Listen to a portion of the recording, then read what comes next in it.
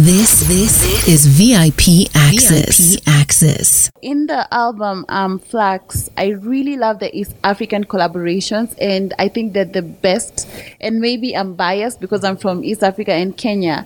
You know, like my favorite song in the album, I think is Ready, Naiboy and Wendy Kemunto.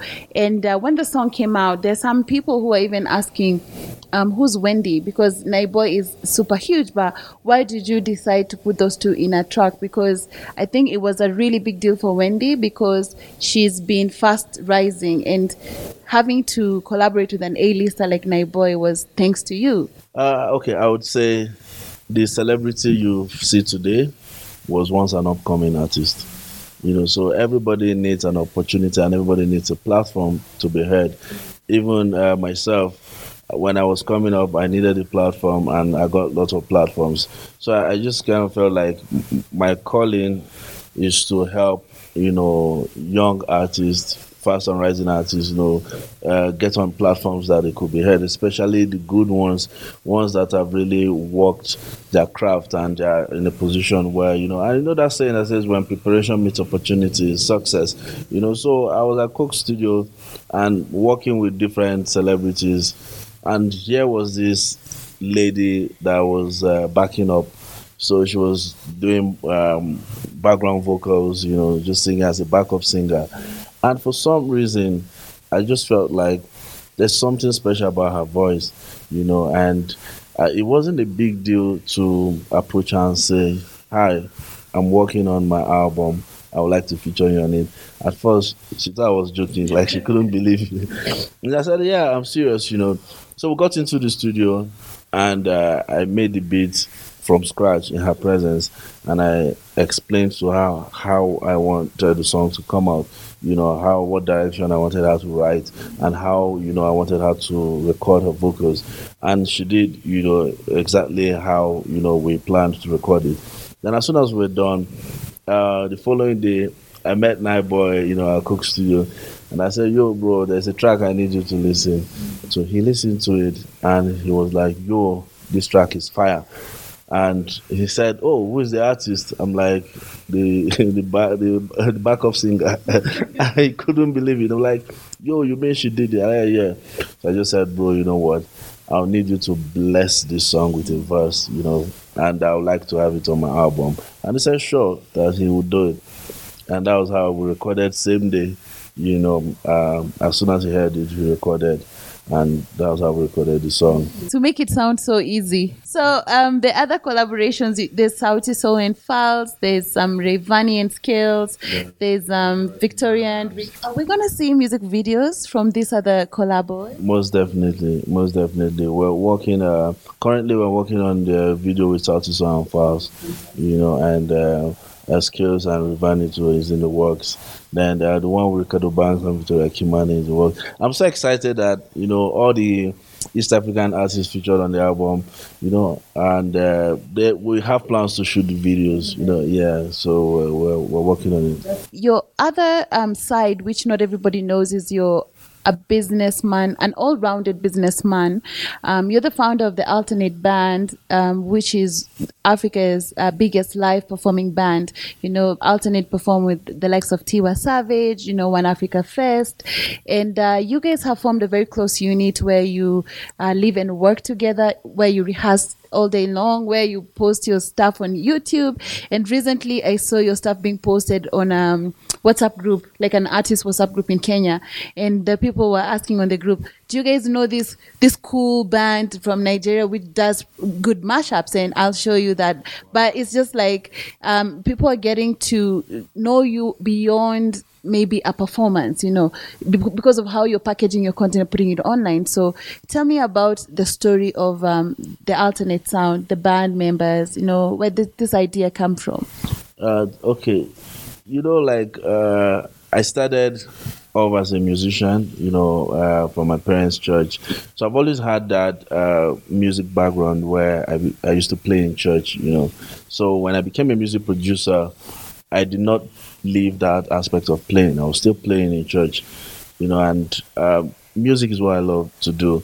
So, you know, that statement that goes, do not complain about what you can fix. That talks about value. It speaks about value. It speaks about identifying a problem and creating a solution. So I'm a big believer of creating value. I do not chase money. I feel money will only chase you when you create value. So I decided, have being successful as a producer, what other aspects of music production or the music industry can I now venture into, and I then realized that, okay, it will be easier to venture into the live performance sector because I'm a musician and I can play the instruments. I said, okay, fine. When I looked at the live band, music industry, if I would put it that way, I found that, a lot of bands, doing stuff and doing amazing stuff. Big shout out to all the bands, by the way. But then I said, if I start my own band and do the same thing, then it will not make sense. Do you get? So I said, okay, what is lacking in this whole live performance industry or performing industry, and how can I create value and provide solution to a very, very important problem? So then I realized that I think I'm about to share my secret, but let me just say it. So I realized that we're in a technology-driven age, and a lot of musicians, a lot of bands have, like, say, 8 to 10 man band, like instrumentalists playing. If you want to really achieve that very full, sound. But then I said, you know what? Why not start up a band that can cut down the number of band members to 4 and just make it like a live band DJ? So where if an artist works with us, you don't need a DJ because we can DJ and play live at the same time. And that was it. So finding the guys, we've always been playing together in the same church for 8 years, but we didn't know that at some point we were going to become Alternate Sound. So when I got the idea of starting a live band DJ, I now looked at my friends and instrumentalists at that point that I was cool with, and I said, you know what? I've been playing with these guys for a long time in church. We've already formed that bond, and we've discovered our sound. Why not just make it more professional and official and just take it out to the mainstream? And I approached, the other 3 guys, and I said, you know what? This is my idea. This is what I want us to do. Let's try it and see how it goes. And they came on board, and then we started venturing into, doing our mashups and creating live band experience where you book us for an event and we DJ and we play live at the same time. We rehearse with artists. We function as official bands for events where a promoter books us to play for all the artists. So it helps the promoter save costs because you don't have to fly all the artists with their bands. So what you do, you book us and we rehearse with all the artists and play it even more than what they expect. So for us it was just about the need to just create value and be able to just carve out a niche for ourselves in that whole live band industry. So that was what gave birth to Alternate Sound. VIP Access. VIP Access. So which other band is even coming close to you guys? The truth about it is that there are a lot of bands doing really good and doing really well. But you see, for us, I used to tell people, Alternate Sound is more than just a band. Alternate Sound is actually a record label for bands. We're just the pioneers and the first set. So in a couple of years, we'll start signing other bands. Yes, so that at the point when you just hear Alternate Sound, you think of different groups, different bands signed under Alternate Sound, just doing the same thing that we do. So I wanted to ask you about the Play Kenyan Music campaign, because this is something Kenyans have been talking about, for a long time, but I would say that the conversation was beefed up this year. As dope music producer and someone who's worked with artists from across Africa, what's your opinion of East African music? What's your opinion of Kenyan artists and their music? There seems to be a problem when it comes to promoting ourselves or appreciating ourselves. and there seems to be a problem sometimes where artists here feel like maybe we're not good enough. And sometimes you need even an outsider to accept you or to tell you it's fine. Or sometimes you need to get out and go out there and just experience other things and understand that, oh, I'm different and they're different. So I would like to know what you think from your perspective. You're actually putting me on the hot seats now. Okay, well, I heard about the campaign, the Play Kenya Music campaign, and personally, this is my personal opinion. I don't think it's a bad campaign. I do not think it's a bad campaign because if Kenyans don't play Kenyan music, who will play Kenyan music? They say charity begins at home. Do you get so? The reason why the world is beginning to accept Nigerian music is because we as Nigerians love our music. So it's the way we treat our own that will now, make other people see it that way. I don't know if you understand. So if you come to my house and you see me disrespecting maybe one of my staff, right? I will not expect you to respect the person. I don't know if you get, because you almost just in your mind you would disrespect the person because that's what I'm doing. Yeah. But if you come to my house, even if you don't know the person, but you see how I really value and respect the person, in your head you feel like this person is very important. I don't know who the person is, but the fact that gospel is treating this person is why I think this person is very important. It's the same way.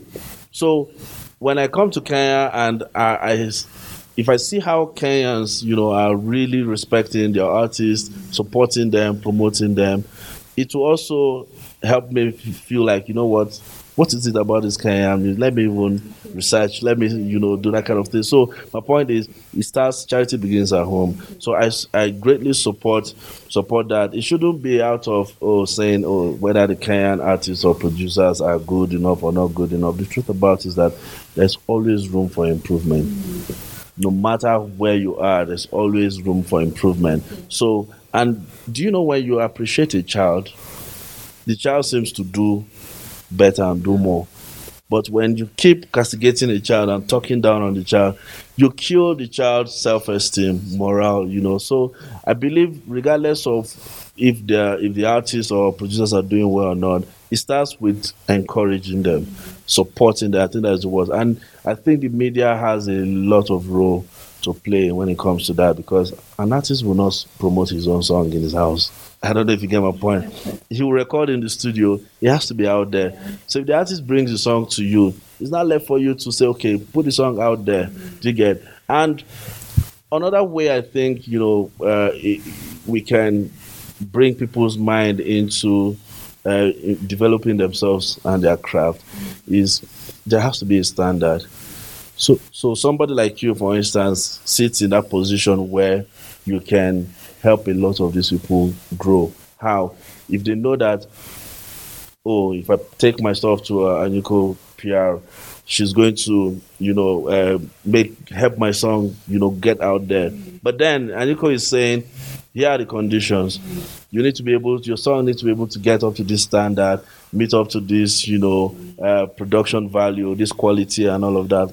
Unconsciously, you realize that they know you can promote them, but then you have certain expectation of them in terms of quality. Then they will sit up, So I think its responsibility lies on both, people like you, which is the industry stakeholders, and also the artists and producers themselves.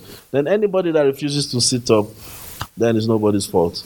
Because even in Nigeria, there are certain people that are not, being heard, and they've been doing it for a long time. So everything boils down to quality and value. Then I was going to also say, I remember before this interview, we were talking about orientation and enlightenment. I was saying that, people like you should just have like platforms. And you told me that you have, platforms where you do like seminars, entertainment seminars, because it never stops. I think it's a fight and a campaign that should not end. It's not just a 1 week hashtag play Kenyan music. It should be a campaign that continues till you see the results. Okay. That's how I think change happens. You don't just talk about it 1 week, 1 month, and it trends and it dies. No, you have to till you see the change. Okay. Yeah. I am with you. And I wanted to ask you, as an artist who's all rounded in terms of your art, craft, and the business, between being a music producer, being an artist, like having your songs out, your album out, and also being a performer, live performer, where is the money? Where do you make more money? It depends. There's too much money, oh. Oh, like but I'm asking for the artists, especially like from East Africa or even Kenya, because the artists always are like, how am I gonna get paid? Like, who's gonna pay me? And sometimes even the producers are like, I produce you and a song becomes big and I end up not getting any money. Okay. So it's like everybody in the industry wants to know, how can I get paid for what I'm doing? And is it possible to get paid? It's very possible to get paid. Are producers getting paid around the world? Yes, they're getting paid around the world. Now, is the money enough? It might not be enough compared to the effort that the producers put in. But then the truth about it is that there are different revenue streams. As a producer. Now, the common one that a lot of us know and a lot of people know is the production fee.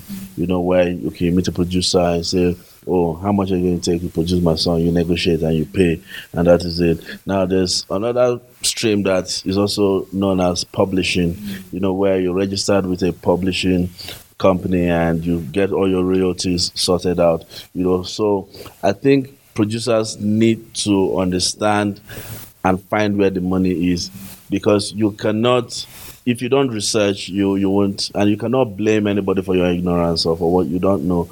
So you have to constantly research and say, how am I going to make money? Like I said, the popular one is production fee. Then the question is, what determines how much I charge as a producer in terms of my production fee?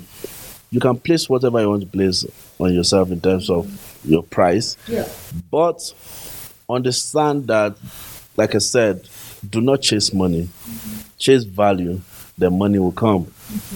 So the question now is, why should an artist come to me for a production? Are they coming to me because I have a fine face? Or are they coming to me because I look good? Or are they coming to me because they know that I can produce a hit song for them? So a producer, how do you give an artist that value? Now, number one, as a producer, you need to be able to go from being a beat maker to being a producer. These are two different things. As a beat maker, the value you render is very limited. But as a producer, you bring more to the table that can help you get paid more. And I can break it down if you want. Hey, I'm going to school. This is a master class. So now, breaking it down, as a beat maker, difference between beat maker and a producer. A beat maker puts the beats together, puts the elements, and if you have a laptop or your computer system and a production software, you can make a beat. Even you, if I show you a few things, in less than a week, you can put a beat together and send to Salty Soul. VIP Access with Anyiko and Africa Loud.